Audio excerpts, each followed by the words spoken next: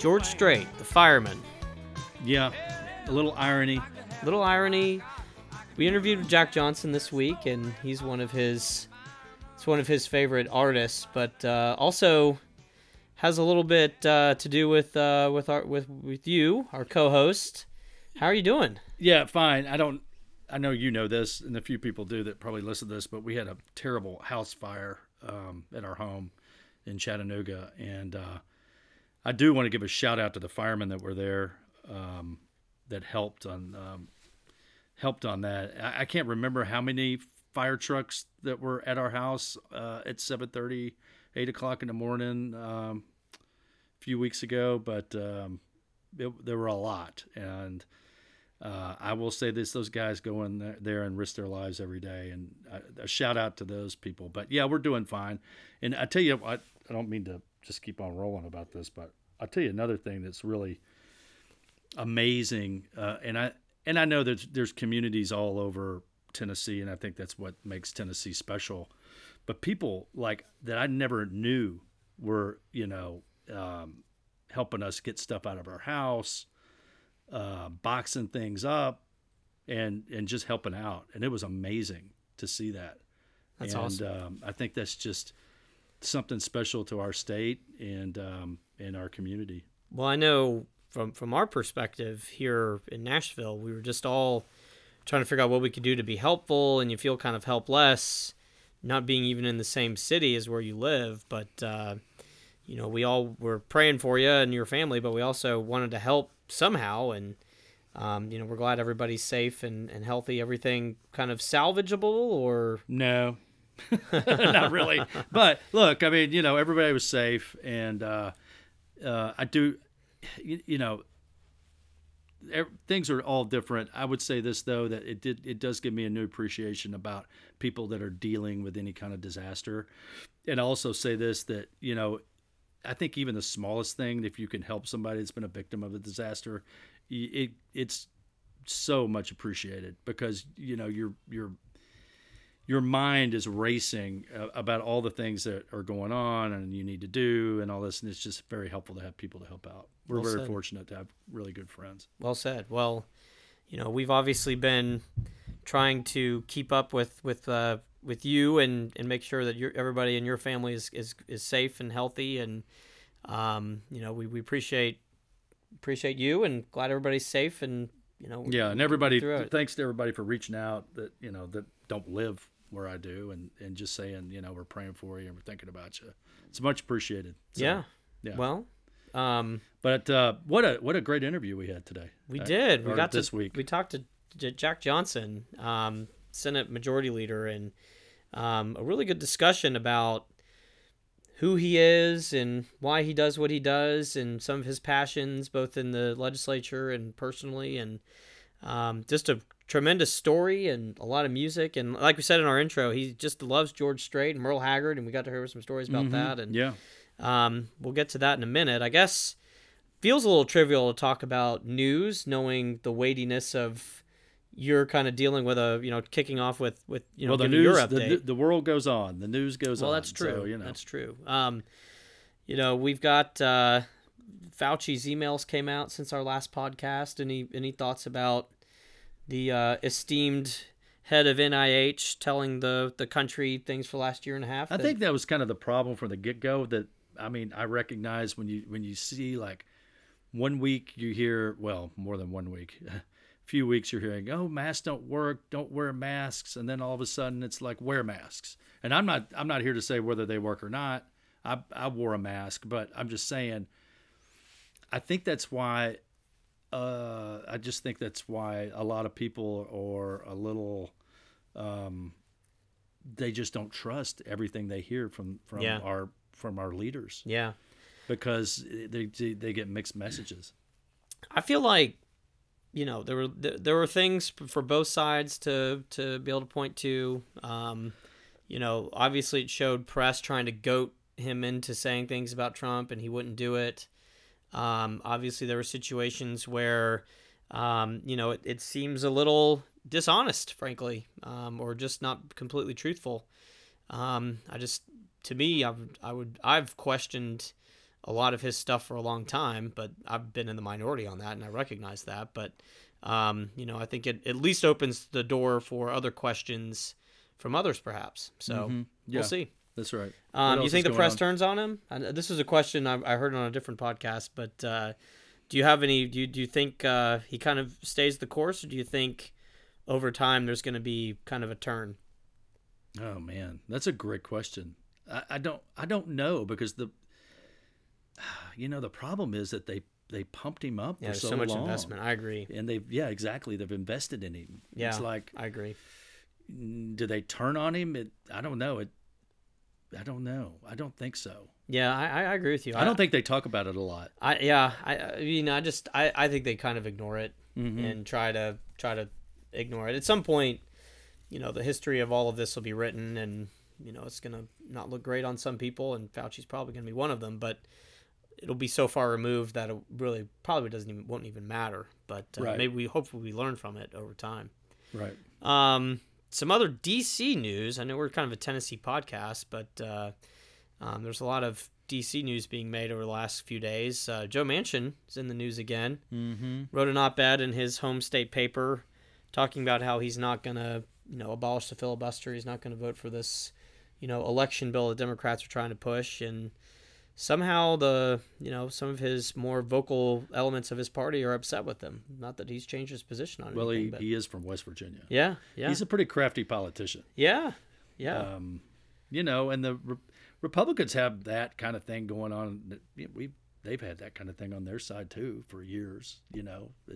It's not new. I mean, it's not new. It does seem odd to me that it is a little bit different with the Democrat Party. This is nothing against the Democrat Party necessarily, but I've never felt like there's been as much independence in the Democrat Party. Yeah. They usually kind of fall more more in line. In line with leadership. Yeah. I'm amazed at how many times he keeps getting asked the same question. He has the same answer, and yet somehow they keep asking it as if he's going to change his mind. It's just, I know, it's kind of incredible. Maybe it's like the old movie thing. If you ask it 3 times, they change. Okay, fine, I'll answer your question. But beat him down enough. Yeah, it's amazing. It's over and over and over again, and we've been hearing this story for 6 months, and it's still a shock to people that he's sticking to his guns. Yeah, so it's very interesting. Speaking of guns, Tennessee baseball is just crushing it. Dropping home runs and grand slams and heading into their first super regional in a long time. A sold out super regional. Yeah. Which is, I've been to a super regional before in South Carolina, and they have a huge baseball base. And I think that's going to really help Tennessee. I mean, when I went to that game, it wasn't sold out, what I'm saying. And Tennessee's going to be sold out. And it's going to be probably rocking. I think so. And I think the only thing LSU's got going for them is that they've just been there before. Yeah. Yeah. That's probably I mean, they're a good right, team. Don't get me wrong. Oh, yeah. But Tennessee's a very good team. We just can't have nice things. And I think our fan base is kind of expecting that to happen. But goodness, it'd be great to see them do that. And I'm not sure I'd want to be an LSU fan at that stadium. No. I wouldn't. If I were an LSU fan, I probably would go. I think I'd stay watching on TV. Yeah, might be tough. There's a lot of invested interest in seeing this team succeed. So if you're cheering for LSU, you might get some. But pretty my wife looks. is like a huge baseball fan, and she's been watching all of that stuff, man. It's been fun to have it on TV. Yeah. For the longest time, it was kind of hard to find. You're kind of going up against the NBA playoffs and everything else, NHL playoffs, but so many channels now. It's just there, and you can find it. She was watching the Arkansas. the LSU game the other night, at 2:00 in the morning. Yeah. And I was like, "What are you doing?" I was watching the Arkansas-Nebraska game. It's just it's great to be able to watch these. The only thing about college baseball, and it's not a big deal, but I wish they used wooden bats. It's just I just love the crack of a wooden bat more than the ping of an aluminum. Well, bat. it does take away a little bit of the. Whatever. Yeah, but it's not a big deal. Like I said, I mean, it's like listening. It does make for more interesting games because you have so much more offense. That's right. Well, that's true. And the ball somebody pops can make off a quick more. comeback. That's right. And it sound what I've decided. Now that my son's playing baseball, and you hear the ping in Little League baseball, it helps feel almost like college baseball is more amateurish. And I don't see that negatively. I say that as like pure in that it's not professional. And so no, that's like a good point. Aluminum bat to me just sounds like kids playing. Right. And to me, like, there's a little bit of that in the college baseball where I was kind of more negative on it, where I'm kind of, as I'm getting older and having my son play, it's kind of like, okay, I can see this as an allure. Yeah, I mean, in NFL football, right? The football is bigger than it is in college, isn't it? Yeah. I think that's right. One kind of personal note, and we got a little feedback from our last podcast talking about movies, or at least the Bond movies, but this June 12th marks the 40th anniversary of Raiders of the Lost Ark. Which you reminded me that was filmed or released in 1981. 1981. And I think it's remarkable that I did not go see it at the movie. I don't know what I was doing. I will confess I was alive, but was certainly not old enough to go see Raiders. I was old enough to take a date and all that. I'm not exactly sure what happened. Yeah. But I did not go see it at the Cleveland movie theater. Well, I grew up with it in many, many ways. This iconic score. But I love the movie. Yeah. I've seen it many times. The fedora hat, just the when they're in Cairo and he's in the the map room and the light beams and he finds the Ark, and there's just so many just iconic movie moments. I just feel it's just like a reliving childhood. And actually what's interesting is we got to show it to our kids last year.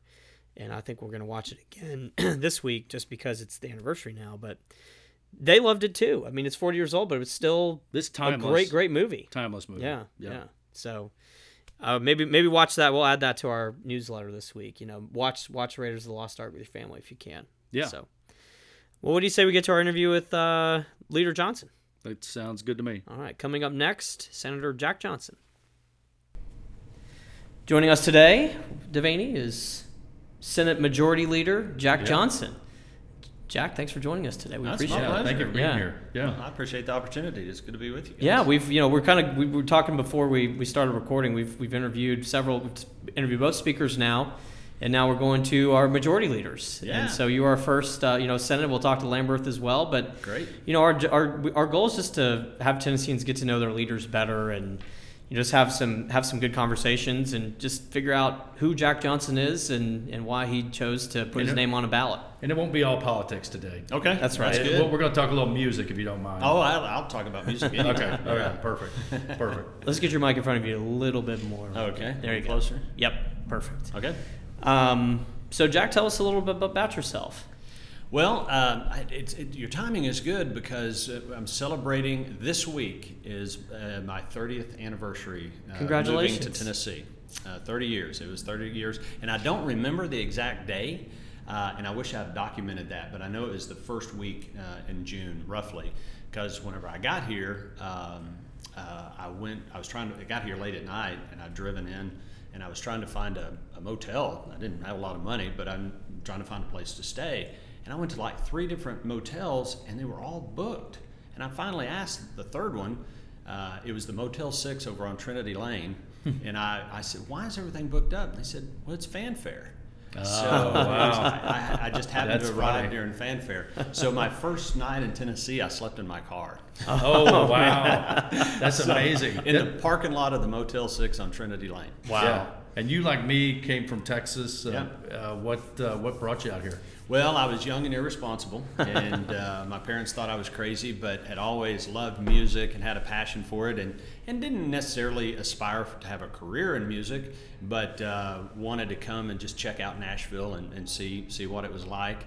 And didn't take long. I got a job and at a bank, and I started working there, and met my wife a short time later, future wife, at a Young Republican event, and got involved in that, and got involved in grassroots politics with her, and it's been 30 years. And, That's awesome. And this is So, home. wow, I did not know that. You moved out here just sort of cold. Like, not knowing really I didn't know a anybody, soul. or that Didn't takes a know a lot soul. of courage. Well, that's why I say it's kind of. I look back, and if one of my kids wanted to do that, I'd probably freak out. And I mean, be a little really? nervous about it, but but it did. It worked out, and like I said, I'm grateful that I made the move because I love Tennessee. Where at home? Where in Texas was home where you moved from? So it's a small town just outside of Austin, about 50 miles northwest of Austin, a little town called Burnet, Texas, Burnet. Kind of in the hill country area. It's also referred to as the Highland Lakes area. And my dad's a banker. He's the town banker there. In fact, he's retiring at the end of this year after 40 years at that bank. And he's been president for about 35 of those 40 years. But so yeah, little small town, kind of a Mayberry type vibe. It's a cool town. I've been there. Yeah, I've been there before. I think they have Storms. I know it's in Lampasas. Yeah, they have a Storms. Oh my goodness. This is a hamburger place. Walter. Yeah. And it's like it's good. A local Texas version of a Sonic kind of. Yeah, it's like a Texas version. Great burgers, just great food. Not very healthy, but really good. Yeah, good. Yeah. Well, 30 years ago that didn't matter. Now it did. Now we pay a little more attention to that stuff. Yeah, exactly. So you moved to Tennessee, the music side. Did you kind of play gigs on the side as you got into banking early on, or because you seemed like you were kind of chasing a dream there a little bit? Well, a little bit. My dad gave me really good advice. He said, if you're going to do this, I think it's kind of a crazy idea. He said, but if you're ever going to do it, now's the time. You're young, you're single, you have no responsibilities, so if you're going to do something, do it now. He said, but just have a job. Have a career. Play music if you want to, but have a career to fall back on. And that was good advice, and that's what I did, and ended up in banking, and it all worked out. But yeah, we played. A buddy of mine moved up here shortly after I did from Texas, and we still play music together. He's a lieutenant with the Franklin Police Department. Right now, wow, Charlie Richards. So that's awesome. We've been playing music for over 30 years because we were playing back in college. Now you have a band still, right? We do. Yeah, we still play. Tell us about it. Yeah, so again, we do it for fun. Charlie and I do, and over this past 30 years, we've gone through fits and starts of playing music, but for the last, I guess, 8 or 9 years, we've been playing with a group of guys that we used to play with years ago, and so Charlie is an amazing singer, just a great vocalist, and I try to play lead guitar. I'm not very good, but I try to.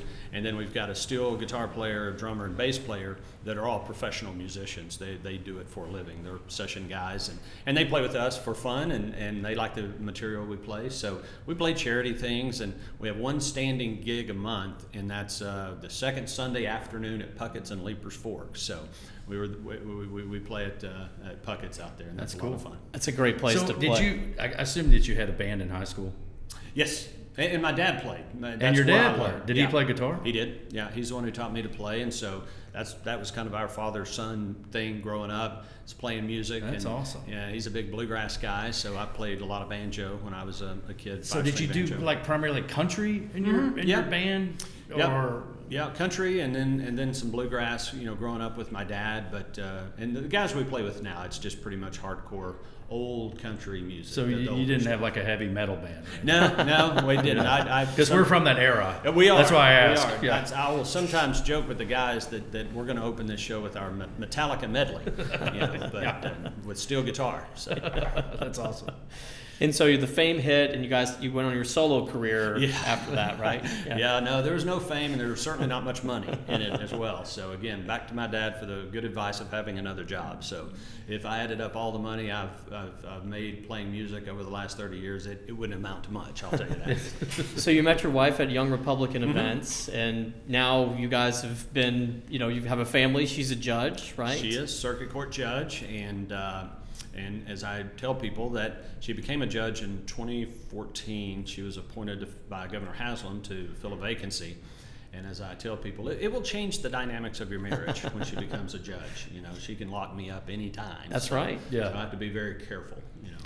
Have you ever tried to hide her robe just to kind of mess around with her? Hide her robe and her gavel. No, that wouldn't be smart. That wouldn't be smart. So when y'all were doing Republican politics, I guess it was in Williamson County. Is that where you were? Yeah, Williamson, up here in Davidson, and all around.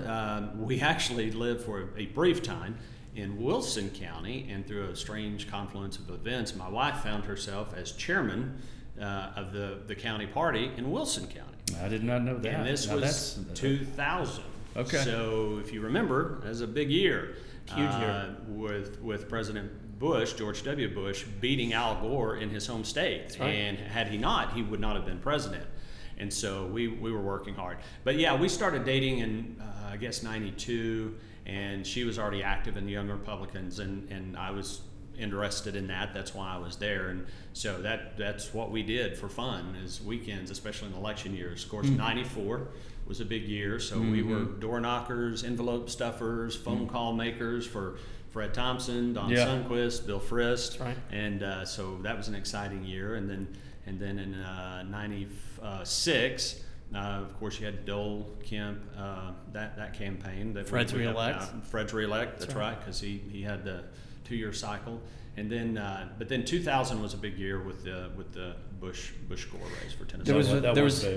This was a pre-meme time, but this was one of my favorite email attachments that went around back then. Was a picture of "Welcome to Tennessee, home of Vice President Al Gore," and then somebody put a sign under it, and 11 electoral votes for George W. Bush. yeah, that was a big deal. Were you here in Nashville on election night? Mm-hmm. Yes, yeah, in 2000. Yeah.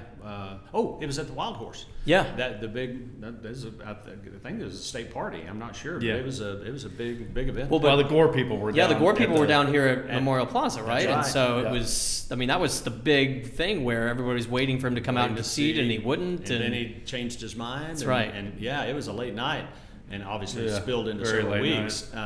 But I remember. There they had the big screen up. We were all at the Wild Horse Saloon. It was packed, and you could cut the tension with a knife. And but when they flashed up and they called Tennessee for Bush, the place just erupted. I mean, the roof came off of that, and so that was very exciting, very, very exciting. I was in Washington that night, and it was much more low key. I was in Austin that night, but I'll save that story for another time. But it was surreal because it was late, you know. Yeah.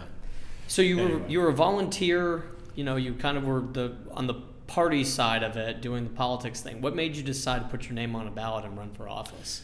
Well, I was happy just being a volunteer and never have done it professionally. I mean, all of our campaign work was all volunteer stuff, but just really enjoyed it and enjoyed working on campaigns and doing that type of thing. In 2004, I got asked by the White House to be the Middle Tennessee volunteer chairman for Bush Cheney reelect,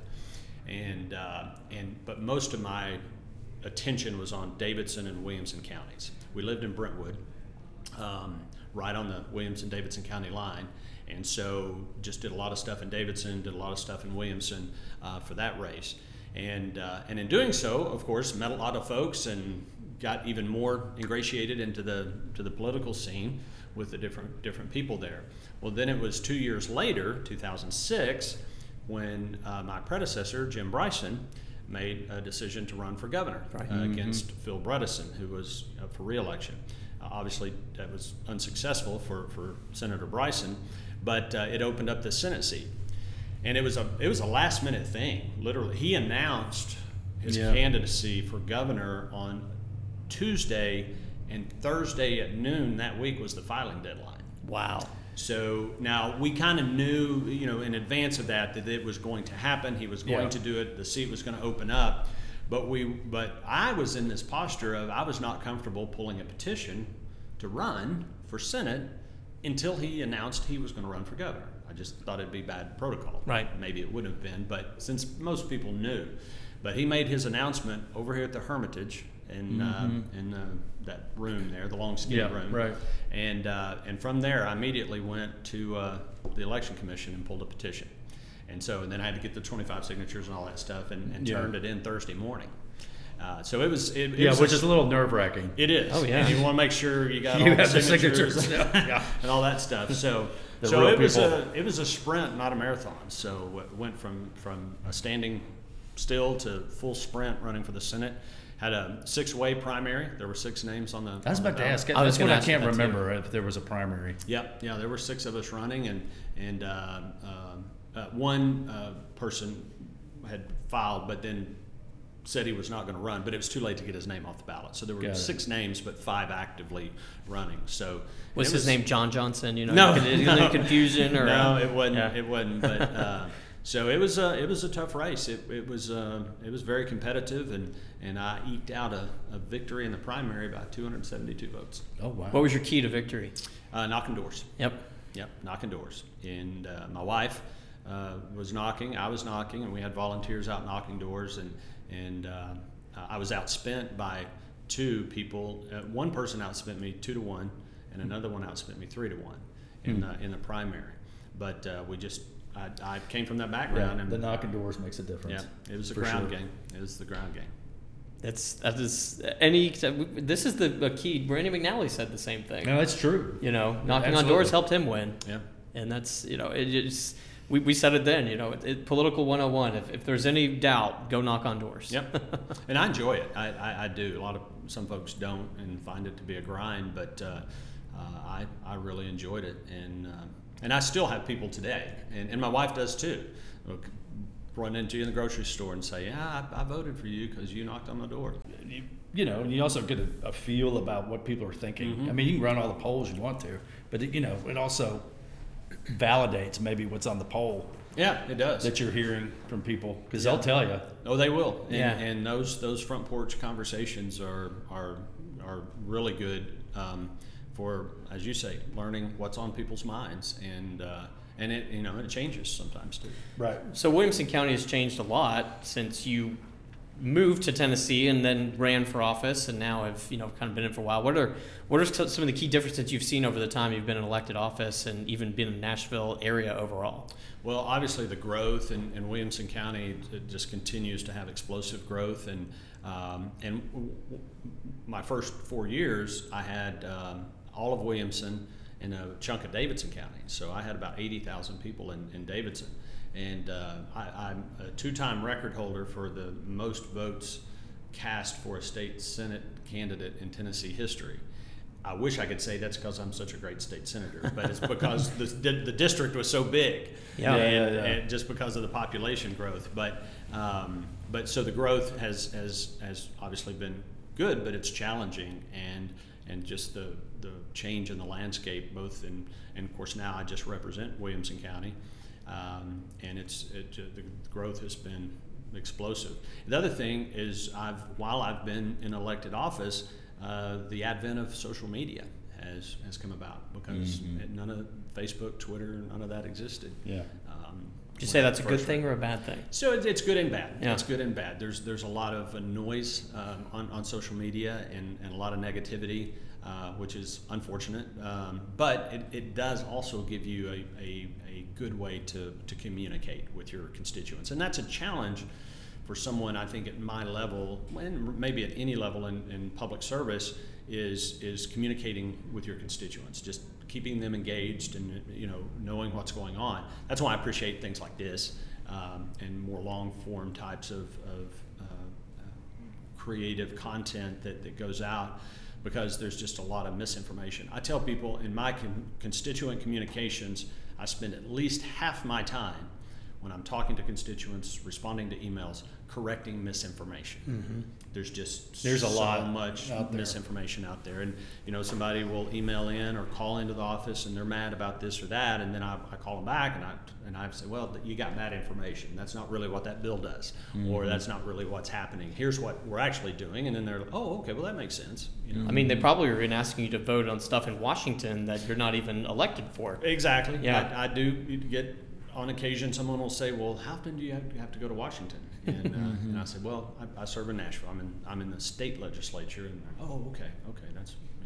Yeah, I mean, you want to help people learn that. It's not a negative that they don't know it, but it is there's a civics deficiency sometimes with people kind of knowing where to go for information or talk to somebody about something. Yeah, absolutely. And again, that's why it's a challenge. So back to the social media thing, there is value there in being able to communicate and reach out to your constituency in that manner, and not have to rely on traditional media. Yeah. Mm-hmm. Redistricting is coming. I mean, obviously Williamson County's getting bigger. Are you feeling like your district's going to shrink a little bit in terms of size? Yeah, without question. It will have to shrink again, and it's too big. We think that we don't have the final numbers yet. We expect to get those in the next couple of months, but I'm going to be probably 30 to 40,000 people over what a Senate district should be. Pretty easy. There's 33 senators, so take the population, divide it by 33, and you come up with your number. And so I'm going to be well above that. So, and no decisions have been made in terms of what we're going to do. We'll have a committee that once we get the final numbers, and we'll sit down with our members and go through that process. Yeah, I used to work for Phil Graham of Texas, who you know, and he used to tell me if he had to run for office, this was like 10 years ago, but he said if he had to run for office now, he would not run for Congress. He would run for the state legislature because he feels like that's where things are happening. Yeah, no question. And I know that you've been a leader from the get-go. I mean, what are some of the things that you might tell our listeners that your most proudest moments in the legislature? Sure. Well, and you guys know this. A lot of folks don't. Is I've been there as Republicans have taken over. Yeah, that's right. I was going to ask you about that. So, I was elected in 2006, and so our first day, my very first day in session in January of 2007, the very first vote I cast was for Ron Ramsey to be lieutenant governor, and he won and defeated John Wilder, and so that's the very first vote I cast. That was exciting, and then but we still it was razor thin. We had 16 in the state Senate. We had 16 Republicans, 16 Democrats, and effectively 1 independent. And so, and then the Democrats had solid control of the House, and Phil Bredesen was governor. Right. So, we had that little toehold in the Senate with Ron Ramsey as Speaker, and he gave us Republican majorities on all the committees. But it was we still had to have Democrat votes in order to get things passed. 2 years later, we picked up seats in the Senate, got solid control, and then the House was effectively 49, 49, and 1. Except for that one little problem. That's who I'm calling the one. Yeah, exactly. So, but we did have solid control in the Senate, and then 2 years later was 2010. We got solid control of both chambers. Bill Haslam was elected governor, and so Republicans, for the first time since the Civil War, had full control of the Tennessee General Assembly. So very exciting times to be there. But having back to your question, so I always start with the budget. That's the most important thing we do is manage the taxpayers' money and how we spend that. And I'm very proud of the fact that we balance our budget. We're required to by Constitution, but even states that have that constitutional requirement sometimes play games in order to satisfy that constitutionality when really it's not fiscally prudent. We don't in Tennessee. We truly balance our budget every year. And as we said here today, our state's in the best fiscal condition, even coming out of a pandemic, than it's ever been in. We have $1.55 billion in our rainy day fund. We're the least indebted state in the nation on a per capita basis. People don't realize that sometimes. And so we have very little debt. And we took on a little bit of debt in COVID, but for the 2 years prior, we took on no new debt, and we didn't take on any new debt this year. So for our large capital expenditures, we're paying cash rather than bonding it, which we can bond and still maintain a balanced budget on capital expenditures. But and we're one of the lowest tax states in the nation. So and it was that strong fiscal position going into COVID, when we had all the uncertainty, not sure what's going to happen, economic shutdown, that allowed us to weather that, and we're coming out of it in a very strong position. So we now have Republican supermajorities in both the House and the Senate, and we've got a great Republican governor in Bill Lee, and so the challenge now is that we have to govern, and we have to govern the way that we said that we would, and I believe we have. Mm-hmm. Mm-hmm. Well, we talked about Governor Lee. You came in as majority leader at the same time he came in as governor. You were kind of in the Senate for a while, but you had a new role. What was it like being in leadership and really kind of, only had 3 really remarkable sessions. We've had COVID and COVID light and, kind of first year of the governor. Just a lot of interesting times that you came in. How was that different than you expected it to be when you come in? Because obviously it was just a different environment than what you thought might be when you were majority leader. Yeah, great question. My primary role during session as majority leader is to sponsor the governor's legislative package. Right. And that includes administration bills from the various departments. Anything the governor wants to do is a legislative initiative. And then obviously the budget, I sponsor the budget. Similarly, my good friend William Lambert, the House Majority Leader, plays that role in the House. He was also new coming into 2019. That's so right. we had a brand new governor, brand new Senate Majority Leader, and brand new House Majority Leader. Right. And luckily we had folks like Lieutenant Governor McNally and others that had been around for a while to kind of help us, through that process. But for three rookies coming into brand new positions, we did have a learning curve there. Now, 2019 was a great year. We got a lot done legislatively.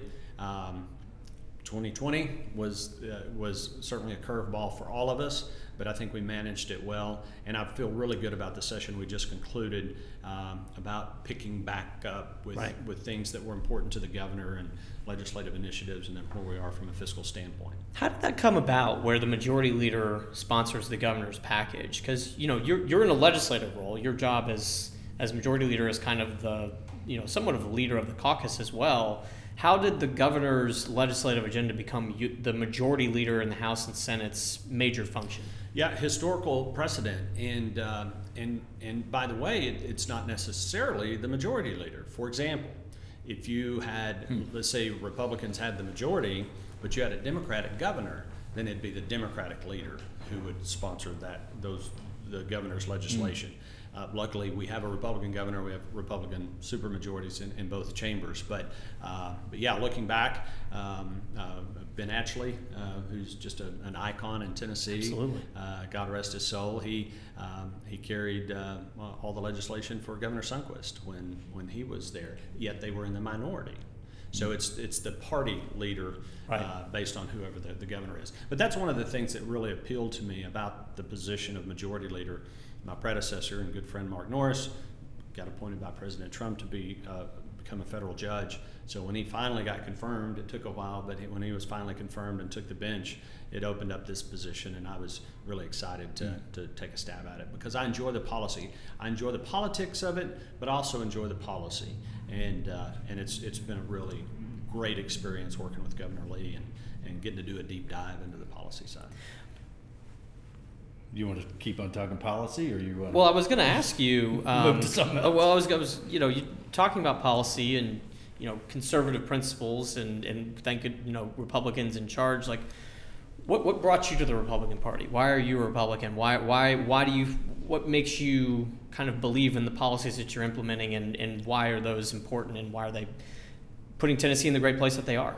Ronald Reagan, like many of us, right? Yeah. I mean, so I was 12 when he got elected in 1980, and that's when I first started kind of having an interest or showing an interest in government and politics.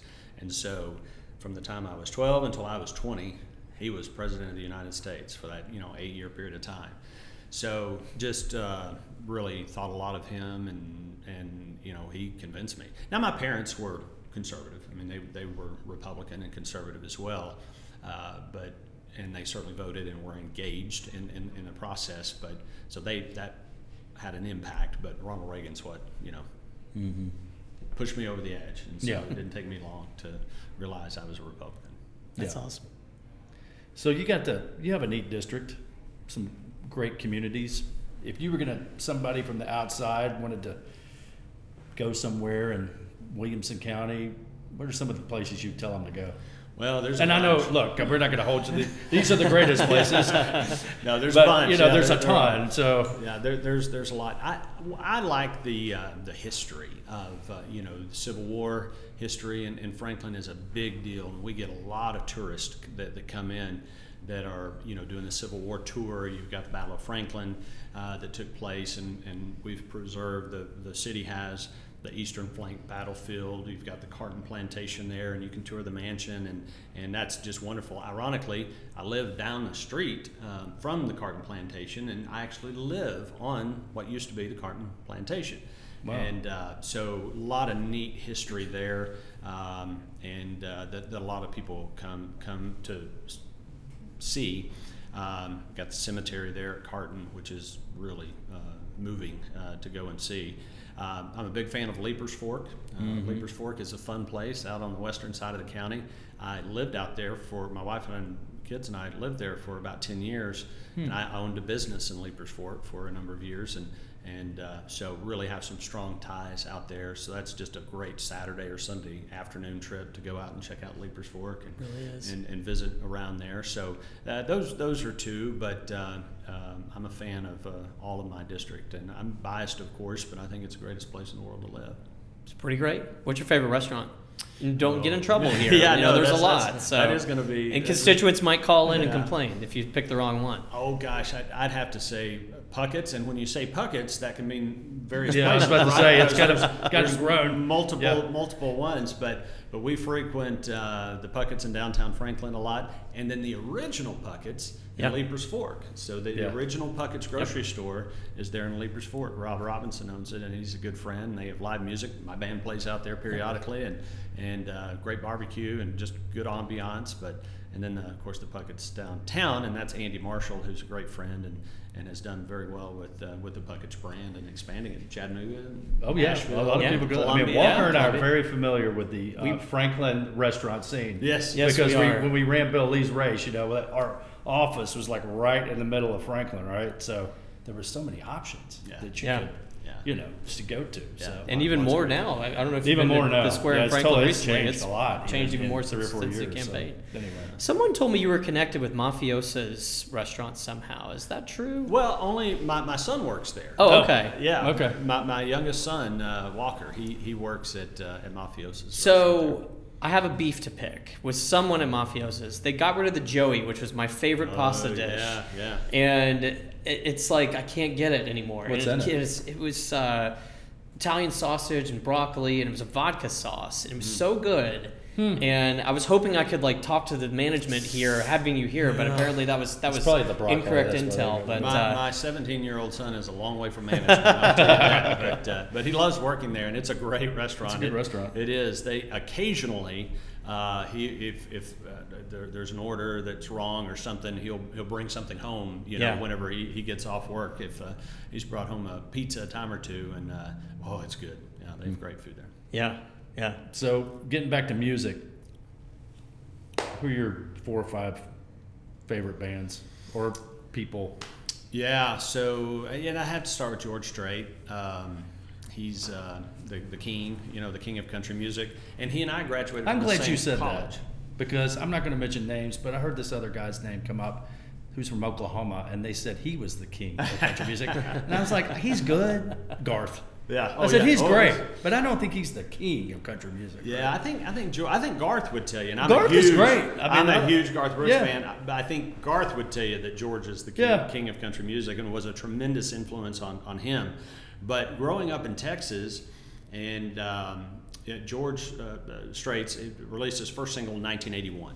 And of course he became a huge star, in the following years. But he was a big deal everywhere, but he was certainly a big deal in Texas. Absolutely. And so it became. Yeah, and if you were a band. Oh yeah. And you were playing you played a dance or whatever, you had to play some played George Strait songs. A bunch of George Strait stuff. So this is a funny story. So I went to the same college. Of course, he's older than I am, but we both graduated from Southwest Texas State University. Our other famous alumnus is Lyndon Baines Johnson. Right, So when it was Teachers College. It was a normal school. Southwest Texas sorry. Normal school. Then it became Teachers College. Okay. Then Southwest Texas State University. It's now Texas State University, but I don't like calling it that. But Southwest Texas. So huge George Strait fan, playing music down there. Went to college, playing in bars and doing that kind of stuff, and just loving country music. And just through a couple of connections, I actually got to go backstage a time or two at a George Strait concert, but never met him. Never got to meet him. I was even at one of the CMA award shows with a buddy of mine who's in media and press and that kind of thing, and was really excited to hopefully get to meet George Strait. And but he didn't win any awards that year, so he didn't come to the press area. And I was like, dadgummit. And so I thought, when am I going to get to meet this guy? I mean, surely I can at some point. So several years ago, I was going to a meeting in Beth Harwell's conference room, Speaker Beth Harwell at the time, and Judd Matheny is on the phone, and as I walk by, I hear Judd say, yeah, when we finish this meeting, we're going to go over and meet George Strait. He's filming a movie over at the Nissan Stadium, or whatever it was called at the time. And I stopped dead in my tracks. What? And I wait for him to get off the phone. He turns around and he says, oh, hey, Senator. I said, Judd, I'm sorry, I wasn't eavesdropping, but I heard what you said. I will give you $1,000 if I can go with you to meet George Strait. And he goes, hilarious. Yeah, we're going over. We're going to go meet him. Did he collect? He didn't collect. He didn't make me pay. But 2 hours later, I got my picture made with George Strait. That's awesome. That's awesome. So yeah, a great guy. Well, there's so much. I'm sorry. I'd be remiss if I didn't say Merle Haggard. So George yeah. Merle. Probably two of my favorites. Yeah, I mean, just being in the music scene here, it's amazing that finally that one time came along. There's so much opportunity. Yeah, and just being in the community, and sometimes it's because of politics or whatever. I've had the opportunity to meet a lot of, famous people, and being the music nut that I am, that's always a treat. Get to meet some of your idols. I was at an event. Ironically, I mentioned Merle Haggard. I was at a Merle Haggard tribute concert, and Rusty Crowe and I presented a resolution to the family on stage at Bridgestone Arena in front of 18,000 people, which was really an honor to get to do. And there were a number of folks there, but just by happenstance, I was in the right place at the right time, and I got to meet Keith Richards. Now that is pretty cool. And I got the picture to prove it. Wow. Now, what's your go-to song that you want to play? Like, if your band is playing, you've been playing for 30 years, every time it's like, I've got to play this song. Like, what's that song? Yeah, gosh, there's several, but Mama Tried, Merle Haggard is one of my all-time favorite songs. I mean, it's so good. A lot of George Strait stuff. We of course, do Cowboy Rides Away, Amarillo by Morning. His first single, which is one of my favorite songs that he ever did, is Unwound. Is his first single, 1981, but there's not. Gosh, we probably do a dozen or so George Strait songs, but probably those two. Again, going back to the Strait and Haggard. Mm-hmm. That's great. Mm-hmm.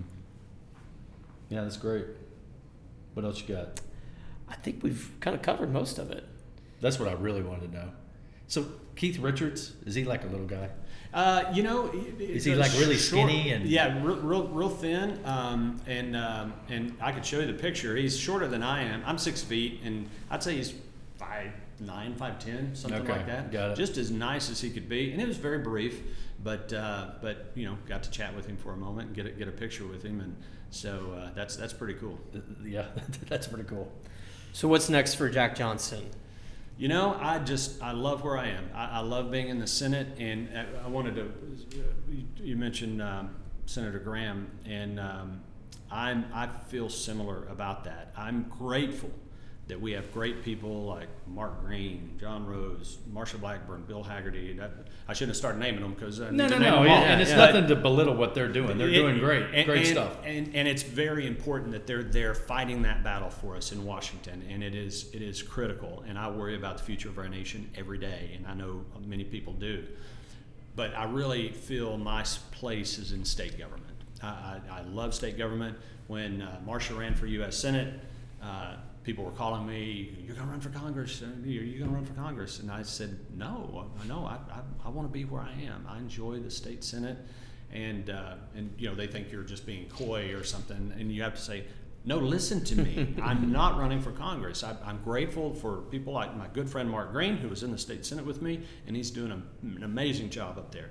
And he wants to be there, and he's right for that. But I really feel like my place is in state government, and the honor. I'm in my third year now as majority leader, and I'm really enjoying that. I'm enjoying working with Governor Lee and his administration. Our Senate family is just some amazing men and women. We're a family. We're very close, and it's just such an honor to get to serve with them. And we actually get things done, right? Mm-hmm. That's right. We can actually do good, positive things, and we don't have the gridlock that you see in Washington. And I joke sometimes, and again, no disrespect to any of our friends who serve in the federal government, but if they could just send the Tennessee General Assembly up to Washington for 2 or 3 years and let us kind of do it, maybe we could make a difference. Yeah. Well, on behalf of our state, we appreciate what you're doing, and we're glad you're there, and we appreciate thank you. you. But thank you for sharing today with about music and restaurants and. This is fun. Yeah, it's good, and I appreciate you guys doing this. It's a great opportunity to be able to reach out to folks and tell them about yourself. We love it. Well, we'll do it again. And with that, Senator Jack Johnson, thanks for joining us today. My pleasure. Thank you, guys. Thank you. That was Senator Jack Johnson, the Senate Majority Leader. Devaney, what did you think of that? Well, I enjoyed it. I like Jack. Liked his stories about Texas and his George Strait and Merle Haggard. It's so funny because we used to go to this where I grew up. I grew up in a small town, and they have a rodeo every year, and they'd have a dance after the rodeo, and everybody went. Man, it was like a community thing, and there was a band there, probably just like Jack's, that would play George Strait, Amarillo by Morning, Merle Haggard, Silver Wings. I mean, like, the good thing about those songs is I'm not a very good dancer, but I could two-step to those songs because they're so slow. And anyway, it just kind of reminded me of the old days. So, but it was fun. I just love that we're getting to, you read about these leaders in the news, and it's all about their votes and, where are they on this controversial issue or that particular issue in the legislature or national politics. And I just love hearing his story about meeting his wife at a young Republican rally. And, now that I did not know. Yeah. That she was the Wilson County Republican chairman. Yeah. That was kind of remarkable. Moving. Because she was young. Moving to Nashville, on a whim to chase music. And what an interesting story for, there's 130 of them up in the legislature. And I just, things like that are just, to me, why we're doing this and why it's fun to do this. And, he was really talking well, in my opinion, on why he's a Republican and what they're doing in the legislature and why what they're doing is important. And part of the reason why we're Republicans, I mean, we're not really trying to push partisan stuff here, but generally speaking, we agree with the positions that they're taking, and I think it's been good for our state overall. Yeah, no, I enjoyed the interview, and I think people can see why he really moved up fast in as a leader in the state Senate, and I think even by that interview you can tell. I mean, he treats everybody fairly. He tries to reach out. He tries to be, I would say, nice to everybody, but he tries to work with everyone. Yeah, and I think that kind of comes across in that interview. Yeah, I think that's right. And it kind of goes to the point that we talked about too. It just seems like there's more solutions being pursued at the state level. Yeah, nothing against our federal folks. That's been this kind of grid-like stuff's been going on for a long time. That's right. I mean, we have a good delegation. We do. We're very lucky. I feel in Tennessee for all of our leaders currently.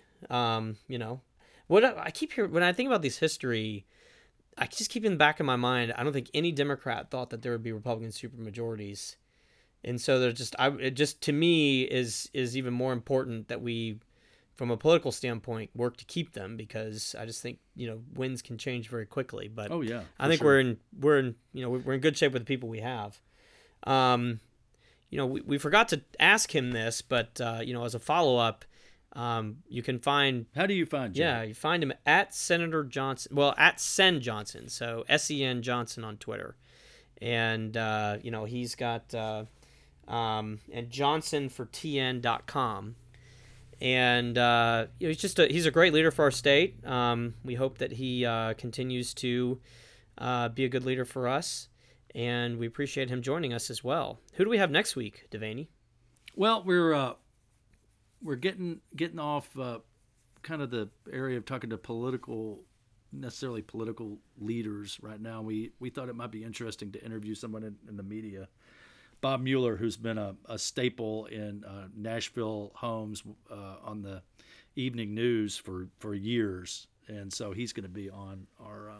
I'm looking forward to talking to Bob. I've done his Sunday show, and you've done his Sunday show. Yeah. Many times. You were his chairman. I was as an RNC official, and he just loves politics and loves covering politics and talking to political leaders. And I'm just looking forward to kind of, frankly, turning the tables on him a little bit and seeing how he thinks about stuff. Yeah, it'll be interesting to see if he turns the tables on us. I'm sure as a good journalist, he probably will. I'm always concerned when I interview reporters. That's it seems like they start asking questions. We'll have to be on our toes. Yes. Yeah, we look forward to talking to Bob, and not the former FBI director, Bob Mueller. No. And maybe we'll get some good stories out of him. Well, Devaney, we're glad you and your family are safe. We'll keep you in our prayers. Again, obviously, this is a tough time, and whatever we can do to be helpful, we're going to do it. Thank you. Look forward to next week. Thank you to all listening, and everyone have a great weekend. Making my rounds all over town, putting out old flame. Hell, everybody like to have what I got.